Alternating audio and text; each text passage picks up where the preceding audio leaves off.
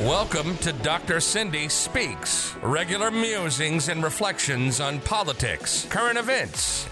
Dr. Cindy Banyai is a mom and small business owner fighting for our water, our health, our community. She's running for the people of Southwest Florida, trying to flip Florida 19 from red to blue.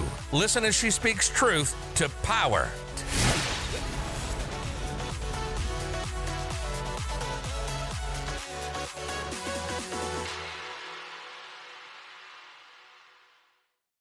Hello, everybody. This is Dr. Cindy Banyai for Dr. Cindy Speaks, the daily diatribe for February 14th, 2023.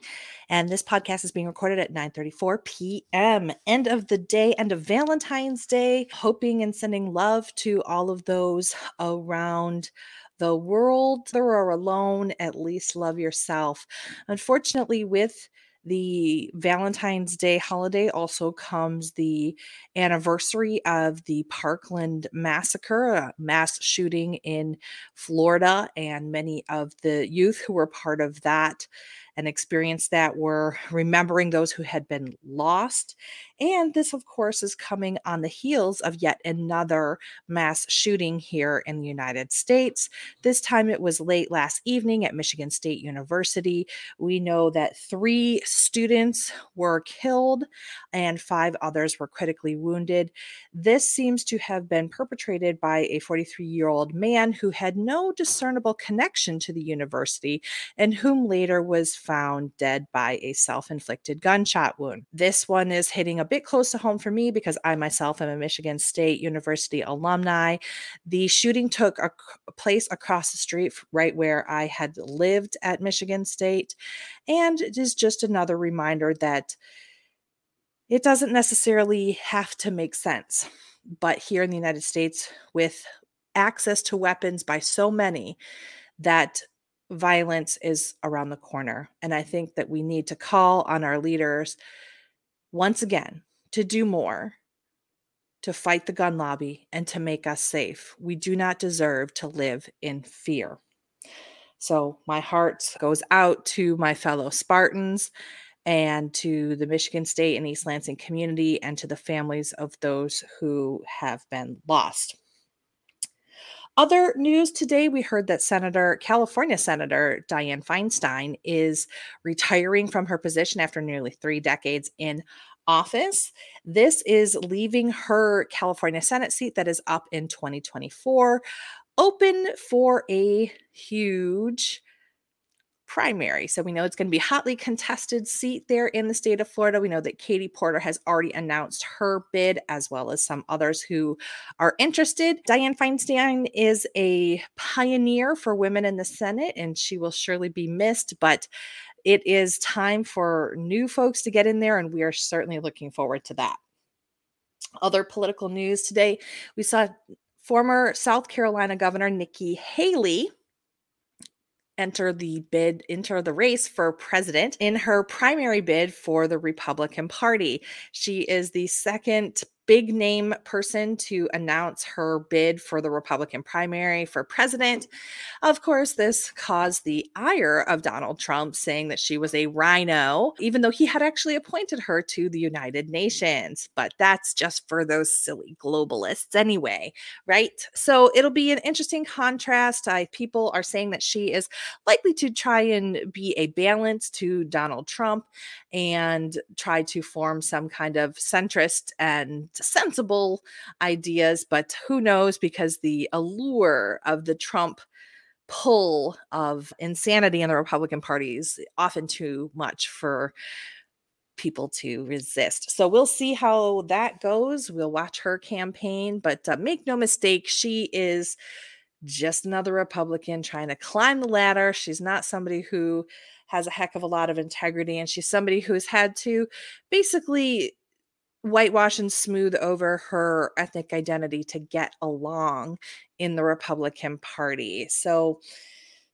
we'll see, and best of luck for a race to well run. I don't even know what to say. Good luck, chick.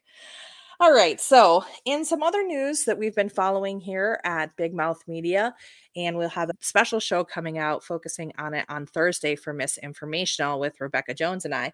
But we're continuing to follow, and now there's actually getting some additional exposure to the Ohio train derailment in East Palestine, a small area that is facing major ecological disaster. More people are talking about it, less from the mainstream media, so to speak, but a lot of people are calling attention to the fact that this is a huge ecological disaster and public health disaster, and not a lot of words have been said about it. Finally, we heard from Pete Buttigieg, Department of Transportation, talking about the derailment and trying to provide some information.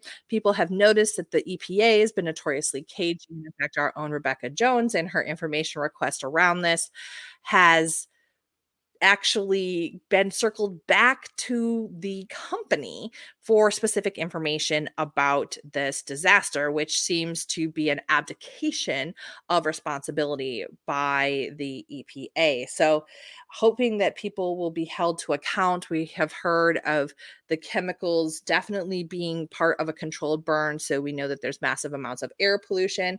There are chemical contaminants going into groundwater, fish kills, smells in the air that can be detected as far as over the border in Pennsylvania. And this is one of the main components that is causing concern is vinyl chloride, which can cause cancer. And there are numerous other carcinogens that were part of that train cargo that was spilled as well. Simultaneously here, so while that is happening over in Ohio, there was a crash involving a truck in Arizona that released nitric acid that was let out from that crash.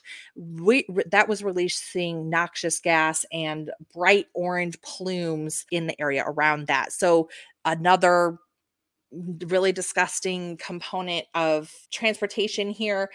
Something that had been noted that was particular to Republicans of all stripes, but especially Donald Trump, that the rail industry and many of these other manufacturers of harmful chemicals had lobbied significantly and got less regulation and oversight. Specifically in the train situation, the regulations around brakes and their equipment, those safety regulations had been rolled back during the Trump administration. So I think if we take a lesson out of this, it's that we absolutely need government to be accountable. We expect the government to be the one putting the people first, because you can't expect the companies to do that.